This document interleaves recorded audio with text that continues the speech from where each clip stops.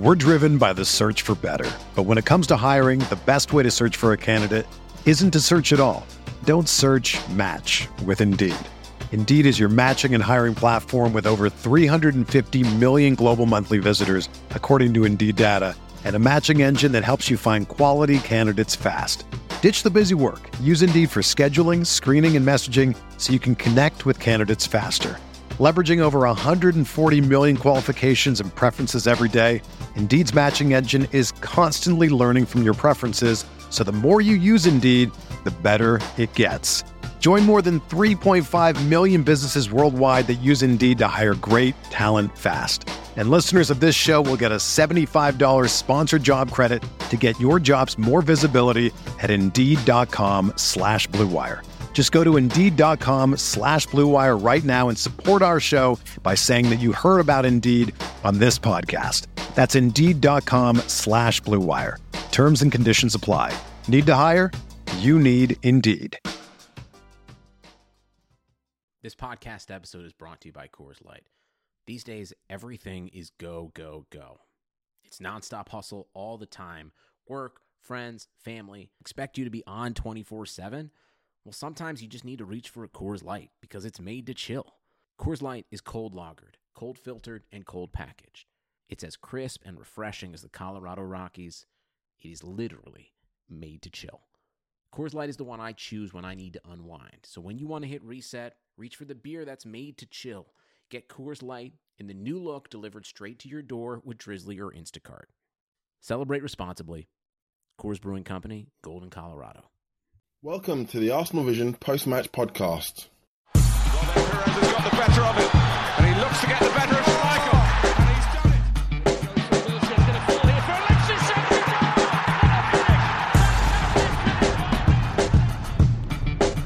Henry, chance.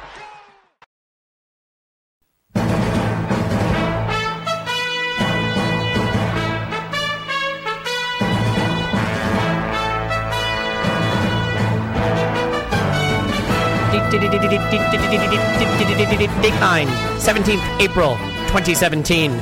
This just into the news desk. Old dog can learn new tricks. We'll discuss all that and more on this edition of the Arsenal Vision Post-Match Podcast. My name is Elliot Smith, and you can block me on Twitter, Yankee Gunner. And you can also be assured that I will never do that thing again because that was super awkward and did not sound right. But you get the idea. Old dog learns new tricks. Leopard changes spots.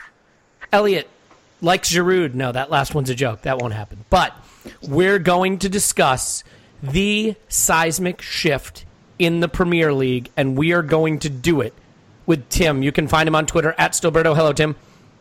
Hello there. Clive is on Twitter at ClivePAFC. Hello, Clive. Hello, Elliot. Yes, great. Thank you for your ebullient introduction.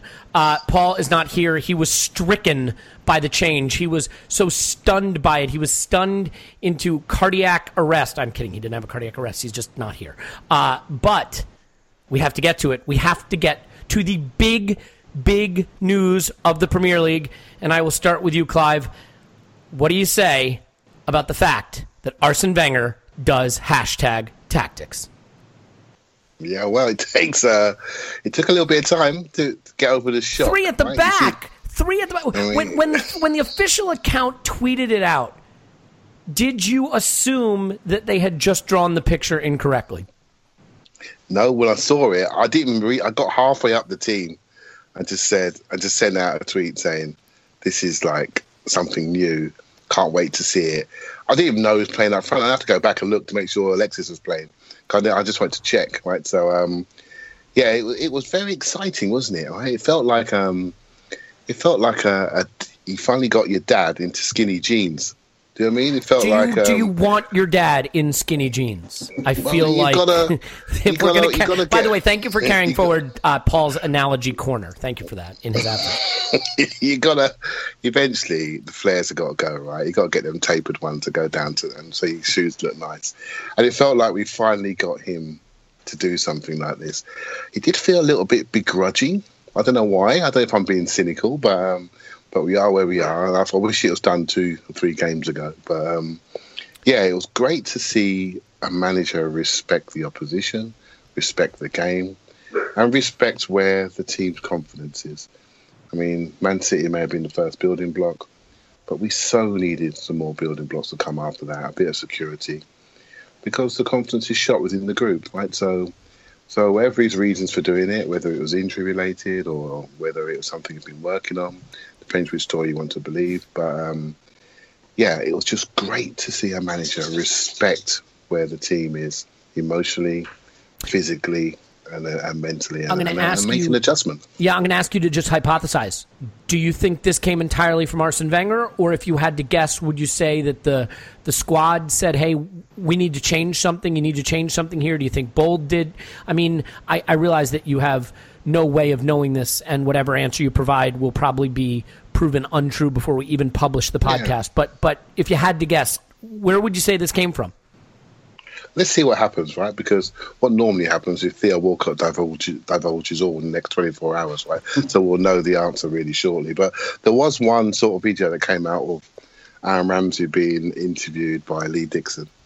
Must be for some American channel. And they interviewed him after the game, and he sort of said what happened after Palace. And he said, well, you know, we all had 2 or 3 days off, and we came in, and we went straight into a meeting. And I would love to be a fly on the wall in that meeting. I'm not saying it came out of that meeting, but it'd be interesting to know what actually happened. I think the players recognised that there was a breakdown between them and the fans, and they wanted to put something right. So it'd be interesting to see if it was a major decision, a group decision, or a player decision. So no doubt what Theo will do, he'll come out and tell us all about a meeting shortly, so we'll soon know. Give it 24 hours and we'll see how we go. I mean, we'll get to Sanchez after the whistle and stuff, but like the way he celebrated after the whistle and sort of the smiles and the camaraderie, again, we're totally prognosticating. What I read into that was like, maybe the players were behind this change, and there was a lot of ownership of the performance and the result, or the result particularly, because maybe they had said we need to make a change, and that there was some vindication here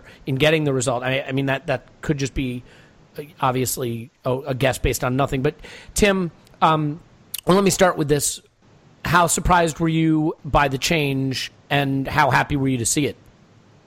Yeah, I was incredibly surprised. I was just saying to Clive off air there that for a few months I've had in my mind that I might write an article about the prospect of Arsenal going with a back three, because I've thought for quite a long time. You're going to dabble in writing again? That'd be good. You should get back into it. Yeah, true. And because I've felt for a little while that we potentially have the players for it, but I never wrote the piece because I just didn't ever expect to see it.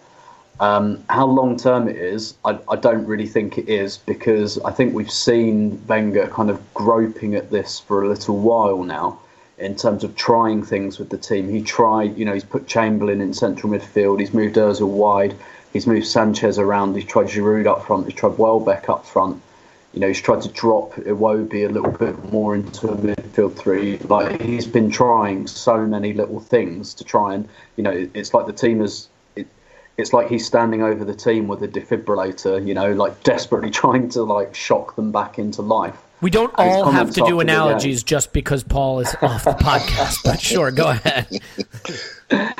But and he seemed to hint at that afterwards, Arsene Wenger as well. So I'm not sure this is going to be something particularly long term, or I'm not even convinced we'll see it again. But he kind of said, he gave this kind of roundabout explanation. Sometimes the team needs something a bit different to get them believing again. And I wouldn't be surprised if the players had a strong input into it. Whether it came from them, I'm not sure. But I don't think that's impossible at all. I'm sure it was a bit of a two-way thing. But I think he was just he's been trying to get a response for some time now. And I think, you're quite right, Clive, about, I think the players, there was a real realisation, when they got told what was what by the supporters last Monday.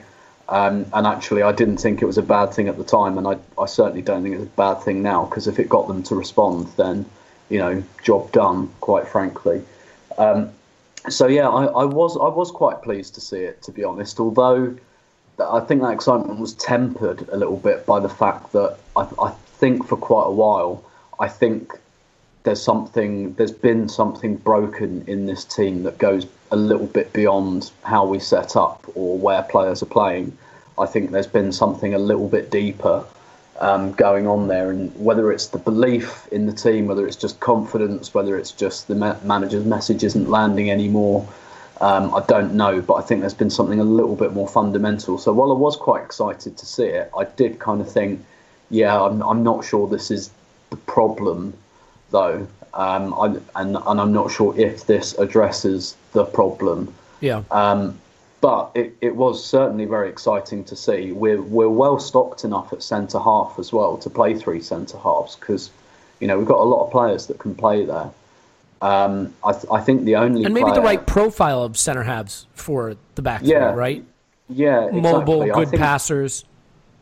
Yeah, exactly. And you can see Mustafi playing on that right hand side. He often plays a little bit like a fullback anyway. I think the only player on the night of the players we selected that it didn't really suit was Nacho. I don't think he's quite got the legs to be a left wing back. Actually, I think he'd be quite good as one of the 3 centre halves on the left hand side. I think that would suit him probably more than being a wing back. I think that strikes me a little bit more as Kieran Gibbs' game. Well, what we saw on the night, right, based on Ox and Nacho, just total contrasting performances, is that the modern wing back in a back 3 is more winger than fullback. Yeah, exactly. And with Chamberlain as well, when I saw it as him instead of Bellerin being picked, I thought to myself, I think we've been kind of looking for a position for Chamberlain for quite a while, and I thought about it, and I thought, actually, right wing back really could potentially suit him. Could really suit him, a bit like we've seen with Victor Moses at Chelsea. Is that where you think Pep will deploy him next season? Quite possibly, yeah. That's it. We might, inadvertently make him a bit more marketable. But obviously, in the long run, if we were to use this formation on a more regular basis, then obviously Bellerin would be the go-to choice. And again, Bellerin as a right wing back, that's music to my ears. I think he's absolutely built for it. But yeah, I thought it was really interesting. I'm not sure it gets to the crux of the problem, which is our midfield, particularly our central midfield. I'm not really sure it addresses our issues in there, albeit if you're playing with, Alexis and Ozil as kind of 2 number 10s, then potentially that gives you like a little bit more in there, particularly if you've got Alexis a bit more central, because he will chase back and he will try and get tackles in. But I don't think it's a kind of a real fixer for. It's not a panacea, is what you're saying. I mean, it could have genuinely been a tactical selection for this one match, and based on the available players, based on the fact that Mustafi looked like he wasn't available, maybe they wanted to get Bellerin out of the firing line. I mean, for me, the narrative has been that the manager is scuffling. He's searching for an answer, and in past seasons, he's been able to find that one little tweak, whether it was bringing Coughlin in and shielding the back 4 with him, or when Ramsey came back from injury a few seasons ago and he played a more defensive setup, or whatever it is. He's been able to find something to solve the problem, and this season he hasn't. And this, to me, just felt like another attempt, albeit a more radical attempt. I mean, I want to get to individual performances and issues in the match, but Clive, let me get back to you on this, because I think it is such an important moment in our season. I mean, for me, this feels too little too late, unfortunately. I think top 4 is gone. I think this feels like almost a preseason experiment for 2017-18 season more than it does a salvage moment for this one. But, I mean, you see it as a start to the rebirth of this Arsenal team?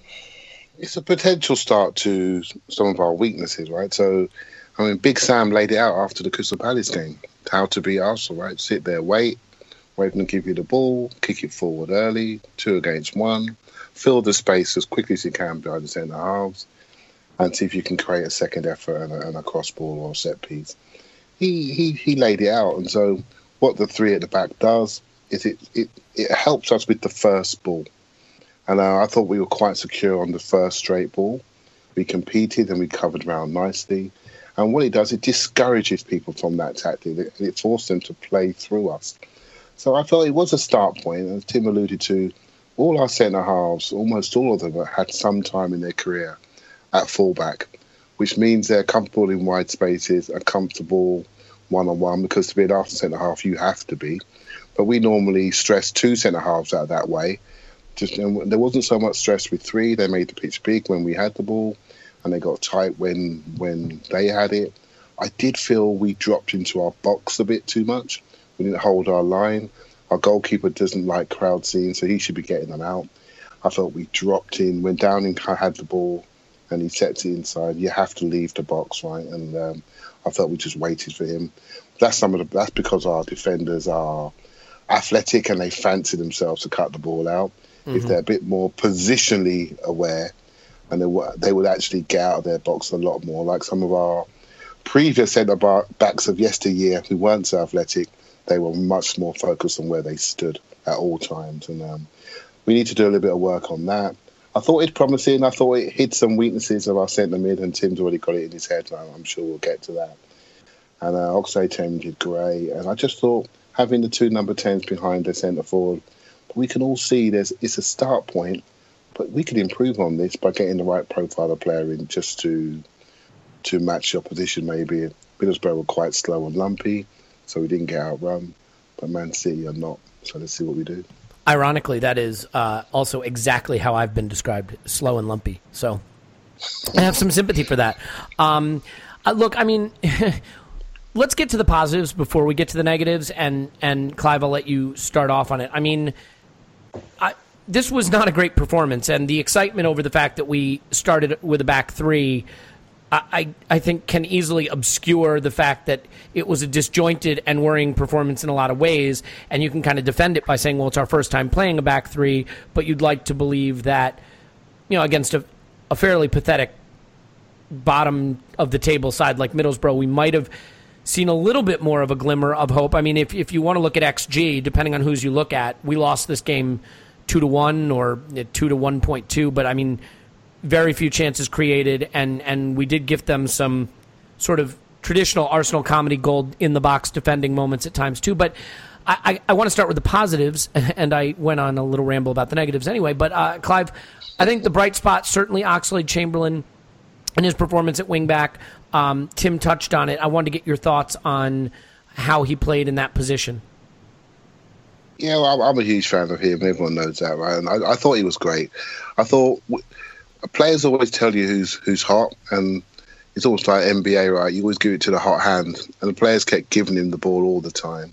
And he's got the ability to stop and start people. He can slow it down now. I think his short passing used to be really, really sloppy and frustrating. I think it's improved with his time in centre midfield. So when he didn't have to feel like he had to beat his man every single time, he could do short combination passes and go on the second phase. He must have put in nearly 10 or so crosses, and they were really dinked, they were soft, they were cutbacks, they were variations. I felt he tired towards the second half. He'd done so much work in the first half. But I just thought his performance was outstanding. And if you think about his season, I think, before this year, he scored like a ridiculous small amount of goals and very few assists. He's upped his, assist rate, he's upped his output, he's upped his influence. He's played left midfield, he's played deep midfield, he's played right back in a 4, he's played wing back, he's played right wing, he's played number 10. I mean, talk about making him more marketable. We're fattening up this turkey for Christmas, really, aren't we? Unless we get him signed up, because money. Why wouldn't you want him in your squad? Right, you can deploy him in so many different positions, and he threatens you. So whenever I watch a game live, I always look at the emotion of hope. And when the player gets the ball, where is my hope index? Is it high or is it low? Do I feel he's going to do something? And I just kept hoping he'd get the ball, and I trusted him to do something. Now, I'm trying to sit on my hands here and say this is Middlesbrough, but I felt that more about him as this season's gone along. And I think most Arsenal fans, although I do argue with a few who don't agree with me, most Arsenal fans would say he has improved this season. You know what I would say, Clive, about him is the Oxlade-Chamberlain you see in the build-up phase of play has been vastly superior than the Oxlade-Chamberlain you see in the final third and finishing phase of play. I think that when he has a little time and space, when he can run at defenders on the wing or through the midfield, when he can when he doesn't have to make those split decision passes or finishing moves in the opposition box, that's when I think he starts to struggle. I mean, we even saw it at the very end of the game, right? When the game got stretched at the very end, he had 2 moments late in the game when he could have cut the ball back or made better decisions in the box and probably gotten us an easy finishing goal there. I agree, but you know the way I look at it, Elliot? I mean, if you tell me another player who could do that in our team. No, his versatility is exceptional. He's quite passive, quite passy. We create angles. We don't have people to run through people enough. We haven't got enough of those. And so he gets himself into those positions. So I look at, maybe it's the coach in me, but I look at it slightly differently. I look at the cause and I look at what he's doing and at what his influence is. And the end product, it will come. It will come. But the amount of times he got himself in those positions, that's a technical and physical thing. And he's improved aerobically, he's improved power-wise. And so the next phase has got to be that final ball. So if you're looking at his development, I feel it's coming. I really do. I feel it's coming. It's not far away. But will it come after or will it come somewhere else? Well, what's so strange about him is technically and physically he is as good as just about any player in the squad. And where I feel he lets himself down is the intelligence side of his game. He doesn't always make great decisions. And it's so ironic because off the pitch, he comes across as one of the more intelligent footballers in the squad. So it's kind of ironic that his on-pitch intelligence doesn't seem to match, at least not yet, his off-pitch intelligence. I mean, Tim, just quickly, a final word on Ox. I mean, would you agree that further from goal, whether he's playing as wingback or playing in midfield, he's been more impressive than when he's been pushed up into the final third? Yeah, I agree with that. And I think, actually, this is something I think Arsene Wenger found out about Jack Wilshere and Thomas Rosicky. Both of whom, when they first came into the Arsenal squad, were kind of wide forwards, but he put them back into midfield roles. And he said specifically about Wilshere that his burst is very, very valuable to us inside our own half. Taking the ball from the defensive third and travelling with it towards the attacking third is something that he's very good at, which is something Thomas Rosicky was very, very good at. So yes, I do agree with that. I think the only thing I'd add yesterday was that the game was a little bit more set up for him because he has had in the past this obstruction really with Sanchez, because I don't think you can have him and Sanchez as the wide men in the same team. But if Sanchez is playing more centrally, that becomes less of a problem. Also, we were playing, Giroud and Ramsey, so the game was a little bit more set up for crosses. And for someone getting to the byline, and Chamberlain's very, very good at that. I've always thought if you're going to play Giroud, play Chamberlain, because those two really fit. They really meld together quite nicely. And unfortunately, I thought Giroud had a bit of a shocker. Had his movement been... Go on. Had Giroud's movement been anything above utterly dreadful, I think he could have had a couple of goals with Chamberlain's help, but he really didn't know where to stand with Alexis and Ozil behind him. It looked like he hadn't worked that out at all. I think he could have had a goal or two out of Chamberlain's wide play, but for that. Yeah, I think Giroud didn't have a great game. I mean, ironically, I'm not sure there were a lot of good performances here. And I'll stay with you for a second, Tim. I mean, switching to a back three is all well and good, but I think where our season has gone to shit is in the middle of the park. I think our midfield has been a disaster, and it continued to be on the day. I thought this was a relatively poor midfield performance. There were a lot of times where Xhaka had the ball 40 yards from goal, and everybody else was just standing 5 in a row along the 18-yard box. I mean, the 18 yards from goal. And there was not a lot of connectedness between the midfielders. I think that we sort of struggled to use midfield to move them around and create space and opportunities. The irony being that Ramsey, Alexis, and Ozil all struggled, I thought, but all contributed absolutely essential moments and moments of absolute quality to make the difference in the game. How did you see the midfield performance? I thought it improved as the game went on. I thought Ramsey in particular had a much, much better second half than he did first half. I think that my frustration is that there really could be something in this Ramsey and Xhaka partnership, but Arsene did that thing again yesterday where he had them swapping. So sometimes you've got Granit Xhaka standing up the pitch where he's not as useful, and Aaron Ramsey collecting the ball off of the defenders. That was so strange to me. Yeah, I kind of. And Ozil did it as well, by the way, and that's when we're at our worst, when Ozil has to come get the ball off the back four. Yeah. Although I'm more all right with that when Ramsey's playing, because Ramsey is quite capable of stepping forward. But yeah, and I kind of get it, because he doesn't just want someone sitting on Granit Xhaka and man marking him and obstructing our game. But I just don't think Ramsey and Xhaka are those players. You know, if you want, you've got to play someone quite multi-purpose if you want to do that. So I think you can do that with El Nani. I think he's capable of picking the ball up off the back four, and he's capable of, you know, being the one to come a little bit forward and receive the second pass. But Ramsey and Xhaka, they're just, you know, they're a really distinct profile of midfielder. Xhaka, brilliant collecting the ball off centre halves and distributing. Ramsey is not good at that at all. Ramsey, brilliant at getting forward and finding pockets of space. Xhaka can't do that at all. It's a sloppy fit. If Arsene wants to do that, really, have this kind of two number sixes rather than a number 4 and a number 8.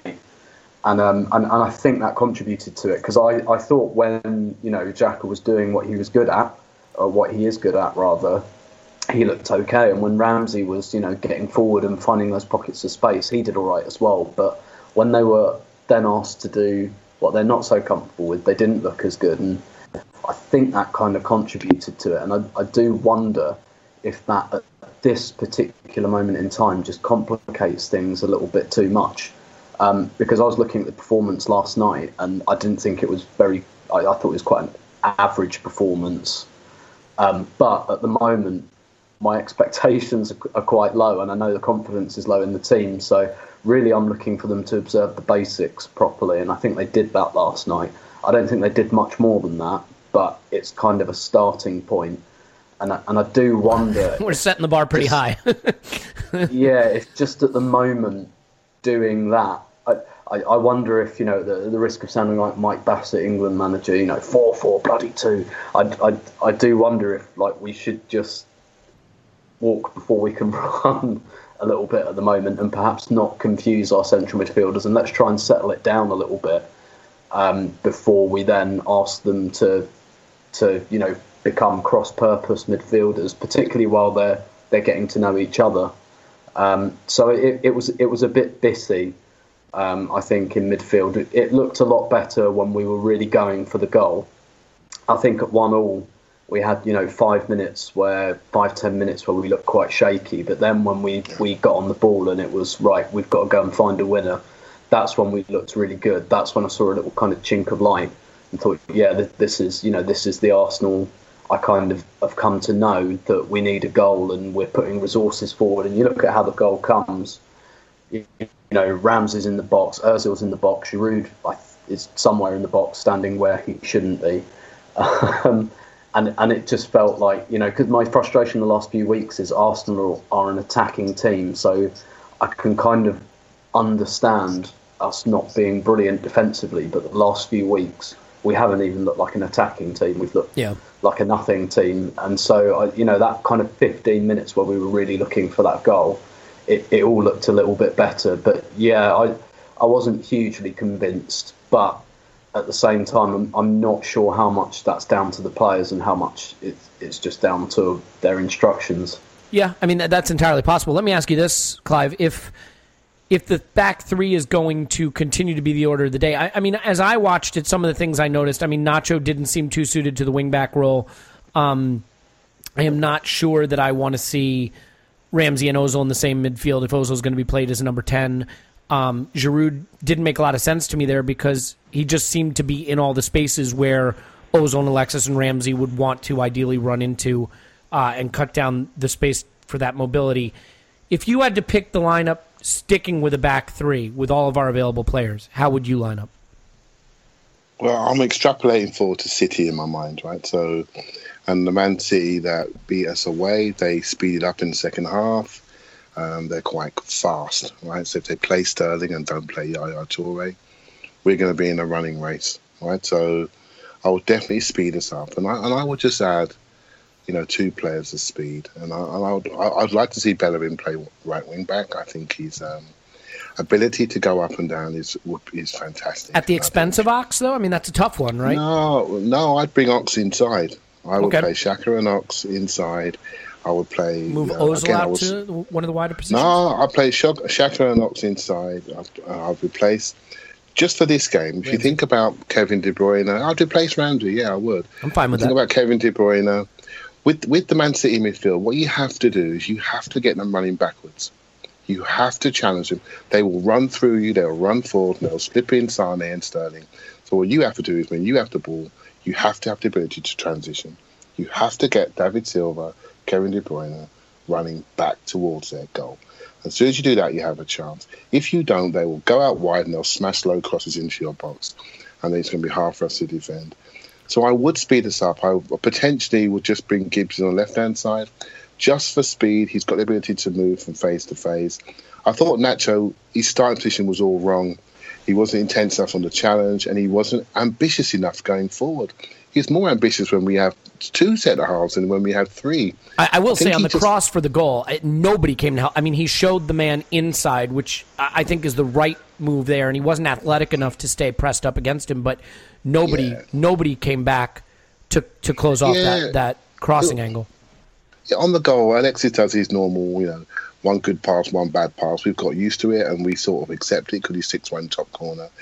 He's very sloppy on the ball. We know that. So he gave us a comedy moment of the game when he told the whole team to calm down and then gave it right to Middlesbrough. Yeah, and gave it away. Right, you got to love him, right? Because he delivers, right? He delivers, and but he is also very loose in possession, and it can. Well, that's why you play him up front, where he's less of a liability defensively and more of a threat in attack. Exactly, and that position definitely suited him. Nacho got himself a little bit high and then had to do the recovery. And he should have showed him on his right foot. I thought Downing was a real influence. Not quite as much as Oxlade-Chamberlain, but he was their man. But if you know your players, the moment he checks inside, you have to clear the box. And for me, Nacho wasn't intense enough to stop the cross, and then they scored. But I think his starting position was all wrong. And when he plays with Alexis plays left wing, I think he gets forward really, really well. I think his combination play is good, and I think his delivery is quite calm. I felt he found himself in a halfway house. I thought Downing just had a good game against him, and so I'm looking at City. I'm thinking, okay, can we speed this up? We're not going to have as much as the ball. We need the ability to stretch, and I think I would go Welbeck up front instead of Giroud, and I would just add those players to speed us up and give us the hope of transition and to make them think. I don't think if Kompany plays, he's going to smash Giroud all over the place. We all know that. We need to run Kompany. And I think Welbeck, hopefully, will be fit enough to play in that game. It seems so obvious, right? I mean, Alexis has been fantastic at center forward. Giroud has been tremendous as a late sub option when the defenders are tiring and we need to put balls into the box. And the manager has just gone away from it, and he's now, I think, getting the worst out of the worst is an exaggeration, but less from both players as a result of it. So I mean, I tend to agree with you. I think for me, I'd want Alexis up front. The only tweak I'd make there is I might have that front 3 be Alexis, Ozil, and Welbeck, and maybe use Ramsey, Ox, and Xhaka in midfield. I'm still not convinced that we can afford the luxury of Ozil at the 10 because of just how little defensive solidity and control he gives us. It's just crazy to me the way we seem so disjointed at times, and I realize that we were trying a new system, but we've looked this way all season, and it really, for me, stems from the fact that the manager has not found a midfield partnership, and in part because I don't think he totally understands what he has in Granit Xhaka, and how to get the most out of him and who to partner with him. I mean, I don't think Xhaka should ever be going forward with the ball. That just, he needs the game to be in front of him. Is just how I see it. So anyway, we got the goals through moments of brilliance, and I mean, Alexis sticks one in, not so much the corner, but certainly in the net, which is all that counts. And then you get that beautiful passage of play with Alexis delivering the ball and Ramsey chesting down, and the Ozil finish was really quite brilliant. And it's enough to get the points. I want to get to some things that happened in the wake of the game, and we can certainly go back if you guys have things you want to discuss about the game itself. But, well, actually, one thing I wanted to get to real quick, Tim, that I have written down here, and I forgot, is he wasn't so noticeable on the day, but he got a rare start, and I thought was competent enough. Any takeaways from Rob Holding's performance? Yeah, I thought it was another. It's just typical of what we've seen from him all season. Really, is a very assured display. I think. He just looks. He doesn't look like a 21, 22-year-old defender with less than a season of Premier League experience. I think at the moment he's being managed quite well. He's probably being managed in the way that ideally Alex Iwobi would have been managed if we had decent wide options, but we don't. So we've had to play him quite a lot.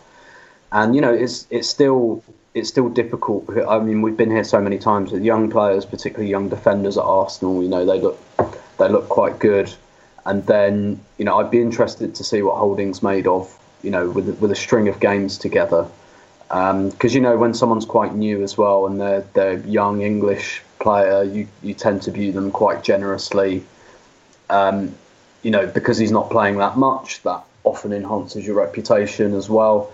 And so I'll be interested to see how he copes with with a few games strung together. But I think he's pretty close to earning that shot at the moment. But playing in defence for Arsenal is one of the most thankless, unforgivable tasks in the top flight. And I think we're probably doing the right thing to kind of blend him in slowly because, like I said, how many times have we been here with young centre-halves at Arsenal? And as the reality of what we're actually asking them to do slowly dawns on them, the kind of the mist descends and the craziness begins, and they end up a gibbering wreck. So I think we're right to handle Holding the way that we are. But I've certainly got any time he's on the team sheet. When he was on the team sheet last night, I don't view him as any sort of weakness. He doesn't, he hasn't shown any signs so far of any sort of naivety. I'd be interested to see how he copes with his first mistake as well. Because every defender is going to make a clanger from time to time. I think we'll find out a lot about him once that eventually happens. But the fact that it hasn't happened yet tells you quite a lot, I think, about his quality.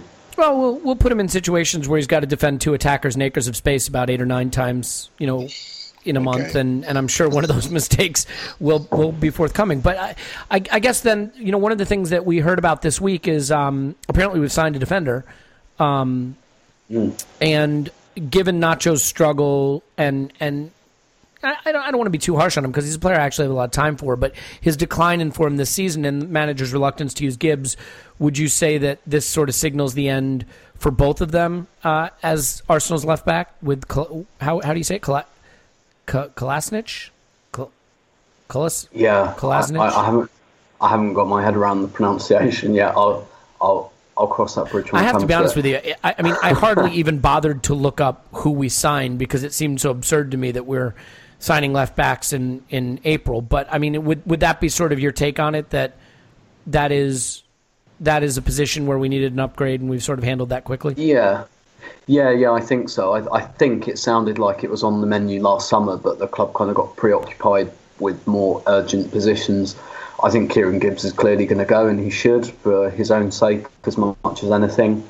Nacho, I more than happy to keep Nacho around. He may not be first choice. It's quite interesting that the new lad is that's his name. That's right. I pronounced it totally wrong. Is apparently a wing back himself. So well, that's what I was going to ask. Do you think it's an indication that 3 at the back is something that might be what Arsene, assuming he is the manager next season, is looking to transition to?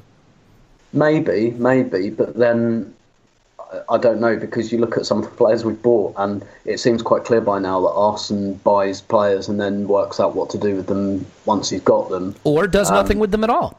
It doesn't feel like it doesn't feel like he goes, oh yeah, if I buy this player, I could play this system. And it just feels like he buys players and then he looks at them for a couple of months and then just tries to shoehorn them in and hope it all works. So I'd like to think that much thought's gone into it, but I'm not entirely convinced. But it could be. And listen, even, we don't have to play this system all the time if we don't want to. I think it's a decent option to have for a certain type of game. It can't hurt to be able to play another system or to be able to go to it during a game. I know Arsenal's not that fond of doing that really, but you're like 20 minutes to go or something and it's just not working. Then switching up on the opposition, as a kind of plan B or plan C, I think it's a nice option to have in your back pocket. Mm-hmm. Can I come in there a little? No, unfortunately, I got to stop you there. No, I'm kidding. Of course, go ahead. No, we need to sort of think differently about tactics as a club, right? So I would say so. Yes. They're just tools. They're just tools to solve problems, right? So we should have 3 or 4 go-to formations we go to. Right now, 3 at the back is what the team needs. We might not need it in a year's time, but we need it right now because every club knows we run the ball on the first ball, right? So they just wait for us to come on, overcommit, and they take us out, right? So 3 at the back helps. It helps the development of our centre halves. We've brought 2 new ones this year who have both played at fullback, and it brings them in nice and gently. And what it does, it just takes away the vulnerability that we have, right? So 4-3-3. When I'm thinking 4-3-3, I'm not thinking because I love 4-3-3. I'm just thinking we've got one centre midfielder that's not very athletic, but he's a great, great deep line playmaker. Yep. But he needs some legs around him. So does him and Ozil work really that close together? Well, it makes us vulnerable, makes our centre halves exposed. Play 3 in there, we make us less vulnerable. We have to be more pragmatic as a club because at the moment, of all the top 6 or 7 teams, we are the one that people want to play. Right? They don't want to play Spurs.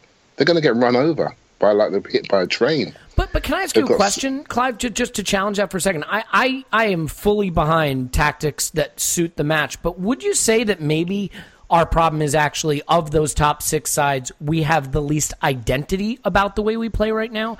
I mean, Chelsea have that back 3 and, they have, the wing backs and and Hazard flying around from the channels and you have Liverpool's pressing system and Spurs' pressing system, obviously a little bit different, but those are strong identities there. And Man United have, no clue. Fuck, they have. They've got. It depends if you see your identity in your formation or the type of football that you play. Right. So fair enough. Every single club has got 20 or 30, 25-year-olds with laptops assessing teams, right? So if you want to assess Arsenal, just bring out the sheet from last year or the year before that. On Sunday, for one game, Man City don't know what formation we're going to play, right? So straight away, we're going to... Exactly, we don't, right? So straight away, we're harder to analyse. You have to create problems for people. You have to select... Tottenham did it to us in the home game this year. They were a little bit lacking in confidence when they came to us. And they went 3 at the back and said, you're not beating us. They're creating an unbeatable aura to them. Manchester United do it. Far too many draws. But they're saying, we're going to be hard to beat. We mustn't be afraid to be pragmatic. We mustn't be afraid to compete. One of the most encouraging things I saw from the game yesterday was Mesut Ozil make 2 slide tackles. I mean, that to me says something's got through. We're going to be harder to beat. Harder to play against. We're too easy to play against. We're too focused on what we do on the ball. We vacate areas of space and we allow ourselves to be ripped open.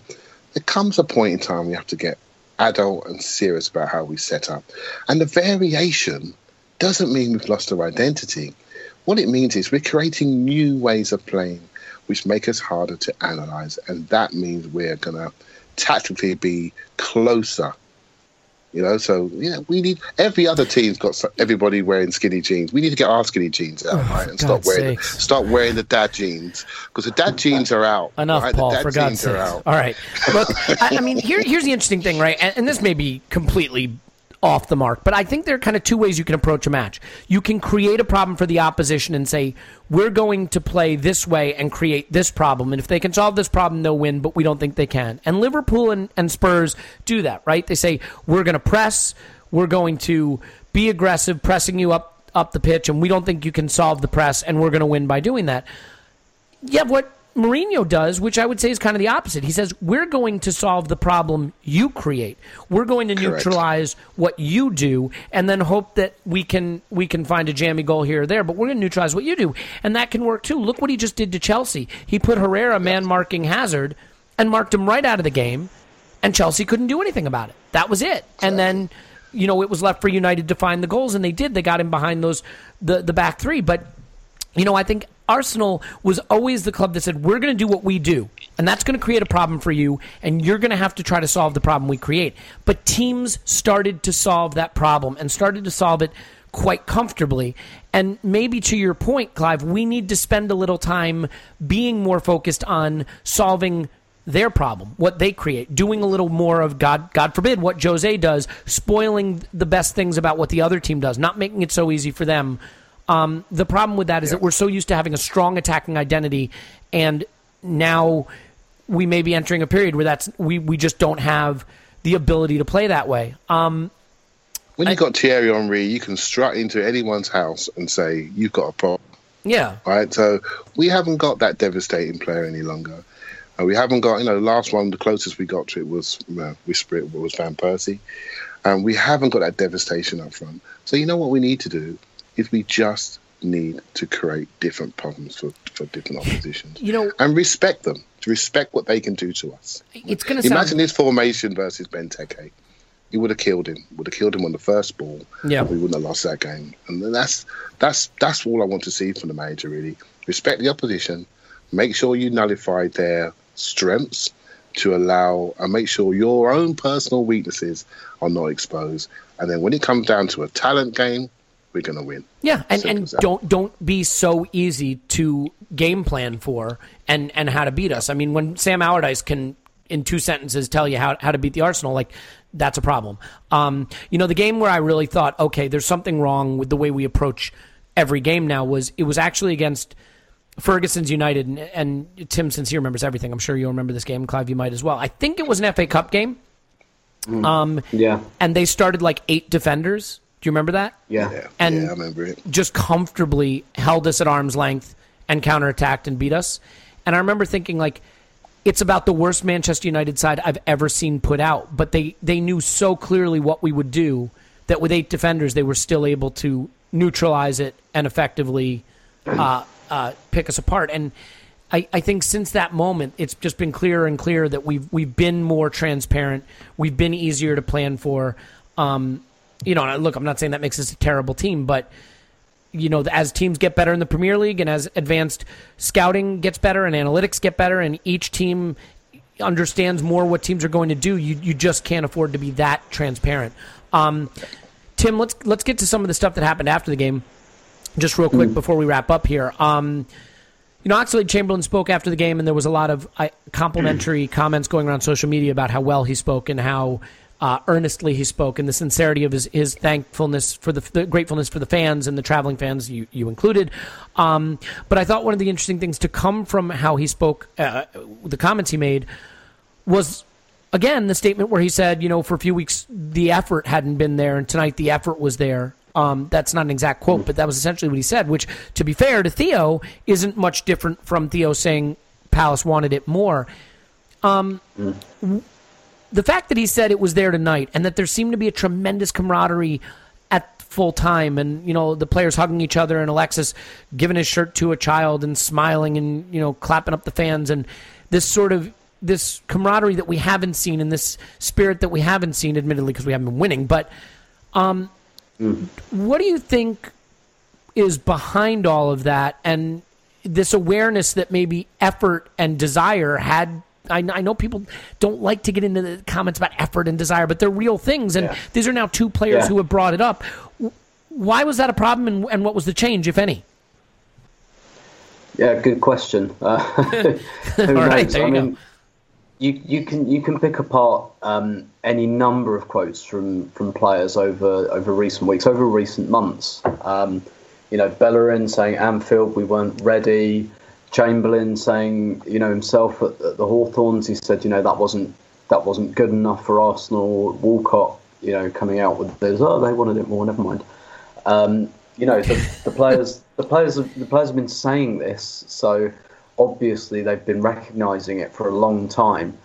It's difficult for me to separate because I've just got no way of knowing, but it's very difficult to separate how much of that is effort and how much is confidence. How much of what we've seen over the last few weeks is just down to their confidence being really low, and how much of it is just them not wanting it enough. And I imagine there's a bit of both, but I'd be interested to know, to put a percentage on it.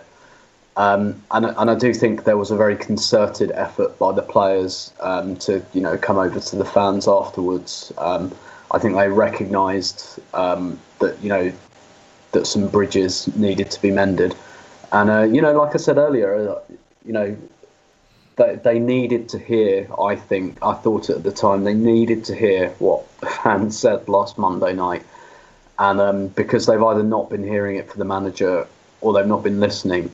And so to hear it like that, I imagine it shocks them. Because, so you're saying the bollocking that probably need to come from the manager, at least finally came, but it came from the supporters. Quite possibly. I could be giving the supporters and myself a bit too much credit for saying that, but it does kind of feel like that. Yeah, it feels like they thought, yeah, do you know what? Fair call. You were right.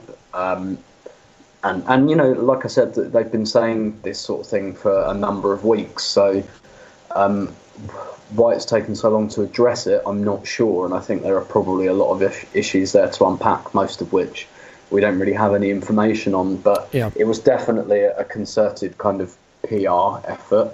I don't mean that dismissively or cynically. I was pleased to see it. That they kind of came over and they were very, very effusive. And listen, that was our first away win in the Premier League for 4 months as well. So, yeah, there is that to it. We just haven't been winning away games. So, and the first time we haven't conceded 3 goals away. Well, indeed. And actually at Palace, they did all come over as well. They got told to go fuck off, but... yeah. And actually Alexis came over as well, which he doesn't usually. So, I don't know. Maybe something seemed different, though, right? I mean, I'm not reading too much into it. You were there, and the cameras don't stay on it quite as long as you probably were able to see it. But it did look as though the players with one another, with the fans, and I get it, they won a game, that's great. But more than usual, there seemed to be an enthusiasm among them at full time. Definitely, and we kind of use this, we say this kind of pejoratively, but that Arsenal squad, they are nice guys, I think. And usually when we say that, we say, oh, they're too bloody nice. And I know I say that a lot, but, I don't think we've got any, arseholes in that squad. I think they'd have been profoundly hurt by what they heard last weekend at Palace. And I think they would have wanted to put that right because, they're nice blokes. Yeah. And I don't think they just sit there in their mansions counting their money. I think they do care. Whether they want a bond or not with the supporters, maybe some do and some don't. But they definitely don't want to be hearing you're not fit to wear the shirt. They don't want to hear that. That would sting them and hurt them. And it was supposed to. And it was supposed to kind of... I mean, with Puma shirts, it's not out of the question that you could just literally not be fit enough to wear the shirt, right? That's quite true. Just real quick, Tim, before I hand it back over to Clive, quick word for the club taking the classy position of having Hector Bellerin blame the entire Crystal Palace result on himself. I don't know if anyone saw that article, but it was like... Hector Bellerin was trotted out to basically say, I apologize for the Palace result. Yeah, I had a bit of an argument on this with some people on social media when I was travelling up on Monday. An argument on social media? I know. Didn't know that was a thing. The thought. I thought at best it was a sloppy piece of PR from the club. And listen, I'm not going to get my pants in a bunch about it too much, but it did kind of feel like at best, they misunderstood what it was about, and the manager misunderstood what it was about when he starts going into, well, Hector's, I agree his form's not great, and it's like, this wasn't about Hector Bellerin, and it's disingenuous to imply that it was. It's disingenuous to the supporters, and I don't think it's great for Hector Bellerin either. And I think at best, and I am leaning on this side, at best it was just an acute misunderstanding of what actually happened. Yes. At worst, it is an incredibly cynical piece of misinformation put out by the club, and that throws one of our best young players completely and utterly under the bus. I don't think that's what it is. I think they just misunderstood what happened, and the manager, he's never really been, and nor should he be really, but he's never really been involved in that kind of fan politics side. I don't know if he is even aware of the way that discussion generates on places like social media and the internet and inside grounds, because I think he's just very removed from it, and that's certainly not a bad thing. But so I'm not sure he quite appreciates the politics quite as much, and I kind of get why he might, but it's a bit like, come on, Arsene, that was not about Hector Bellerin. He just happened to be the closest. I mean. I thought it was out of order. Instead of the article, couldn't they have just basically put up the Simpsons gif of maybe they were saying Boo Earns and just gone with that instead? And then you could have the old guy saying, I was saying Boo Earns.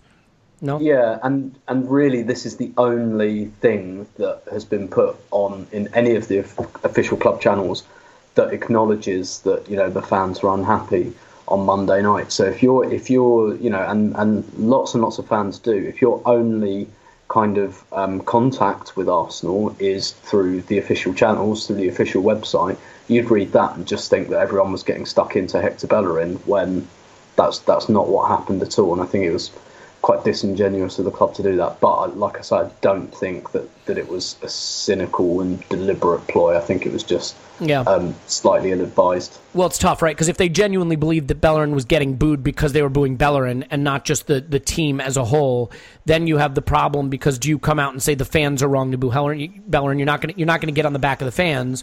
So then you trot Bellerin out to kind of sheepishly pseudo-apologize for. I mean, there's no good way to take that on. I think they just got themselves in a bind by doing it in the first place. Yeah, exactly.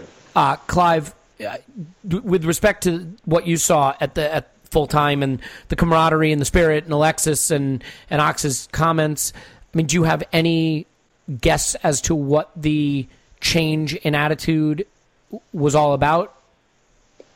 Something's actually happened. I'm sure it has, and we've all seen the high fives in the game before. We've seen the players' comments before, but I looked at the comments and I thought, what's different about this? What made me sort of have a sharp intake of breath?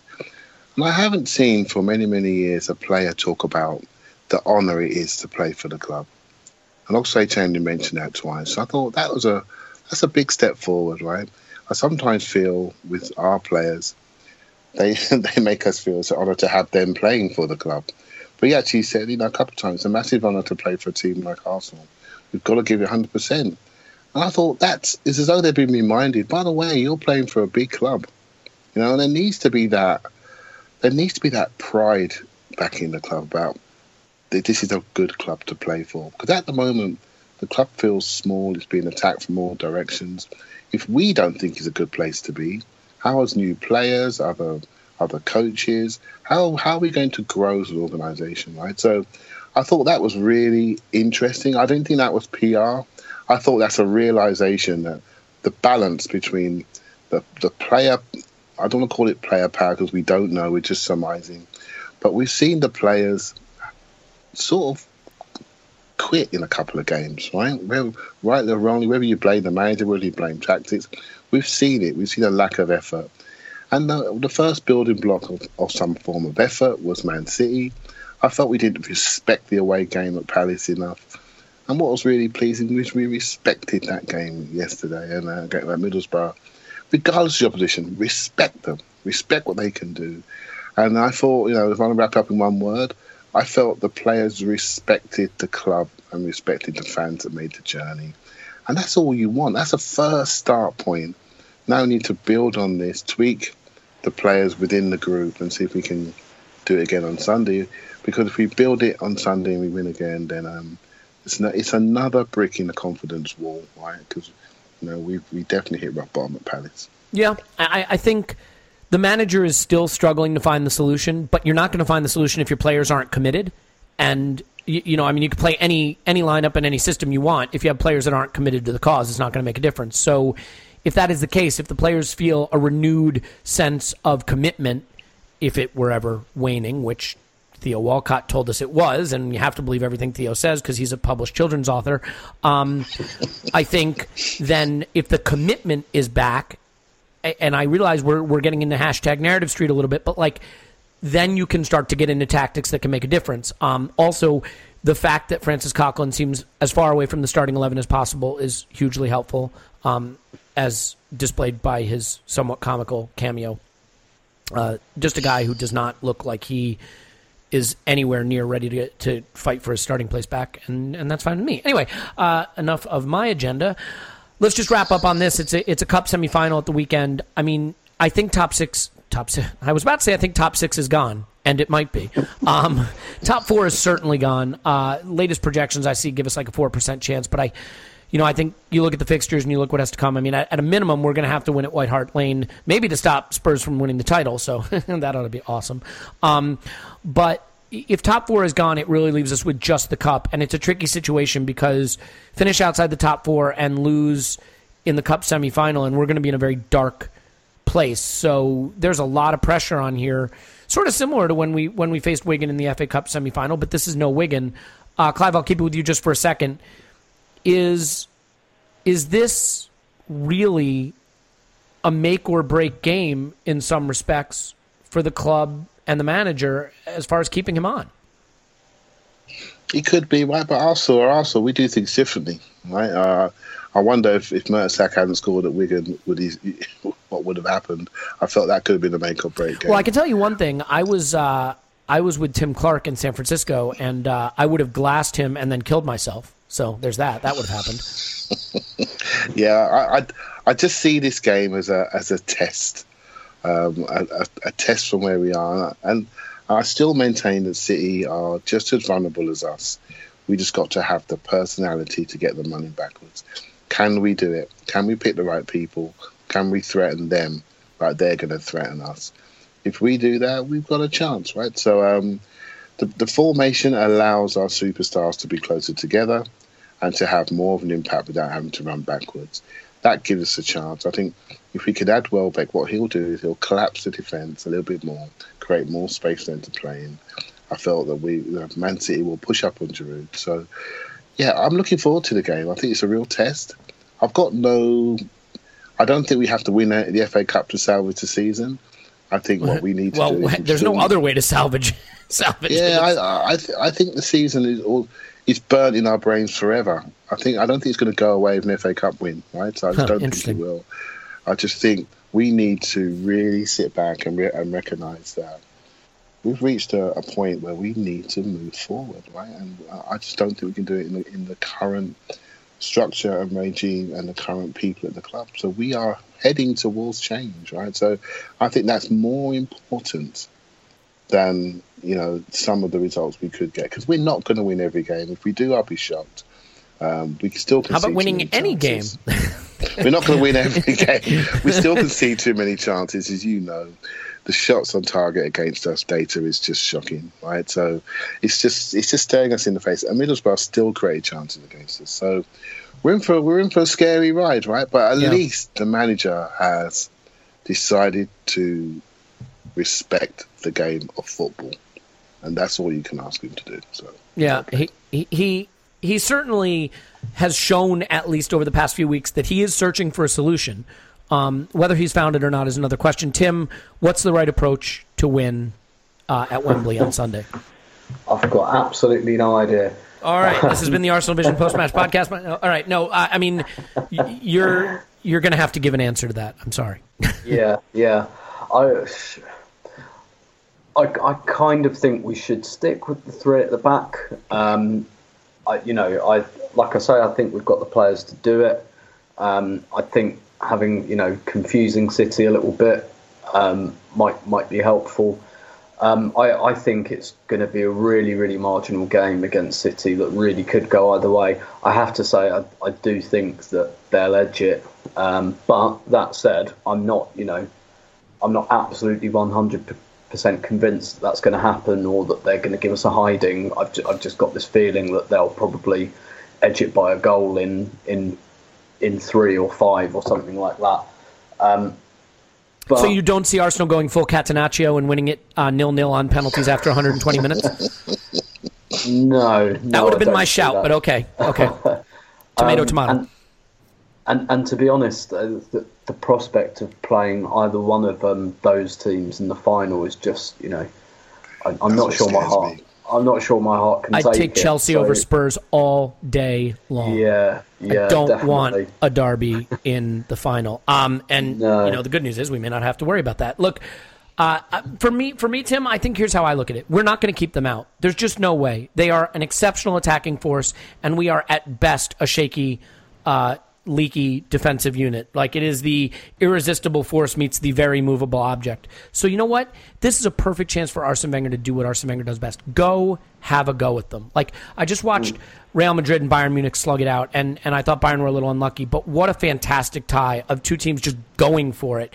And this is it. Put Alexis out there, put Ozil out there, put Welbeck out there, put Ox, Ramsey, Xhaka, play with 3 at the back, put Ox as a wing back or Iwobi in the midfield, or however you want to do it, 4-3-3, but go for it. Run at them.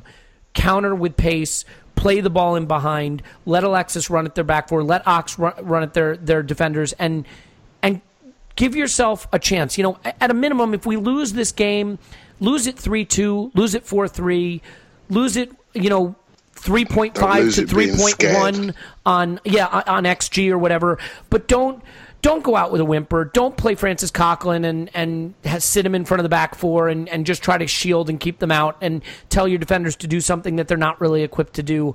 I think for me, the thing that's been so disturbing about Arsenal the past few months, we've played so scared. The players really look timid and shaken and lost in terms of what they're supposed to be doing.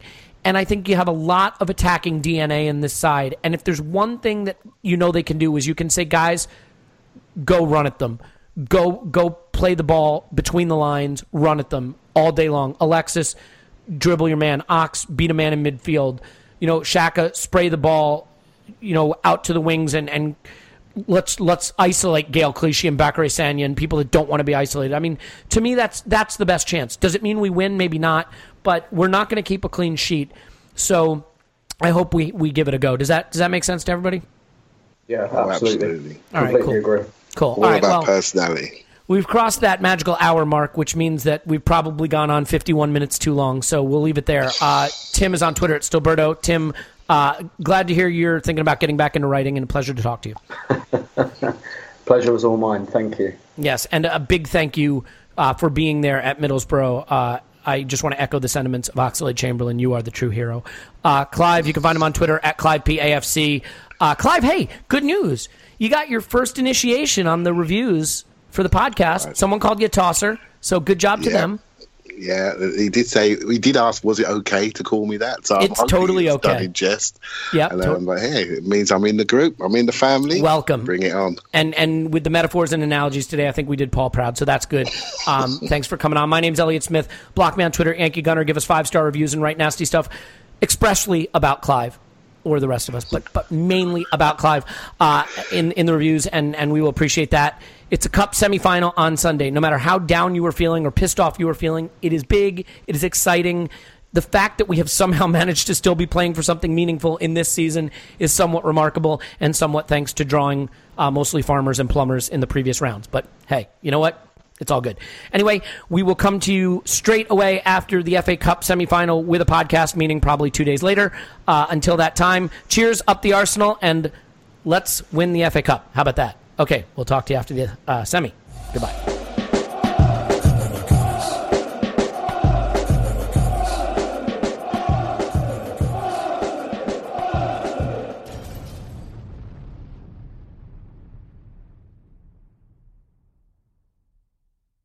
Everyone is talking about magnesium. It's all you hear about. But why? What do we know about magnesium?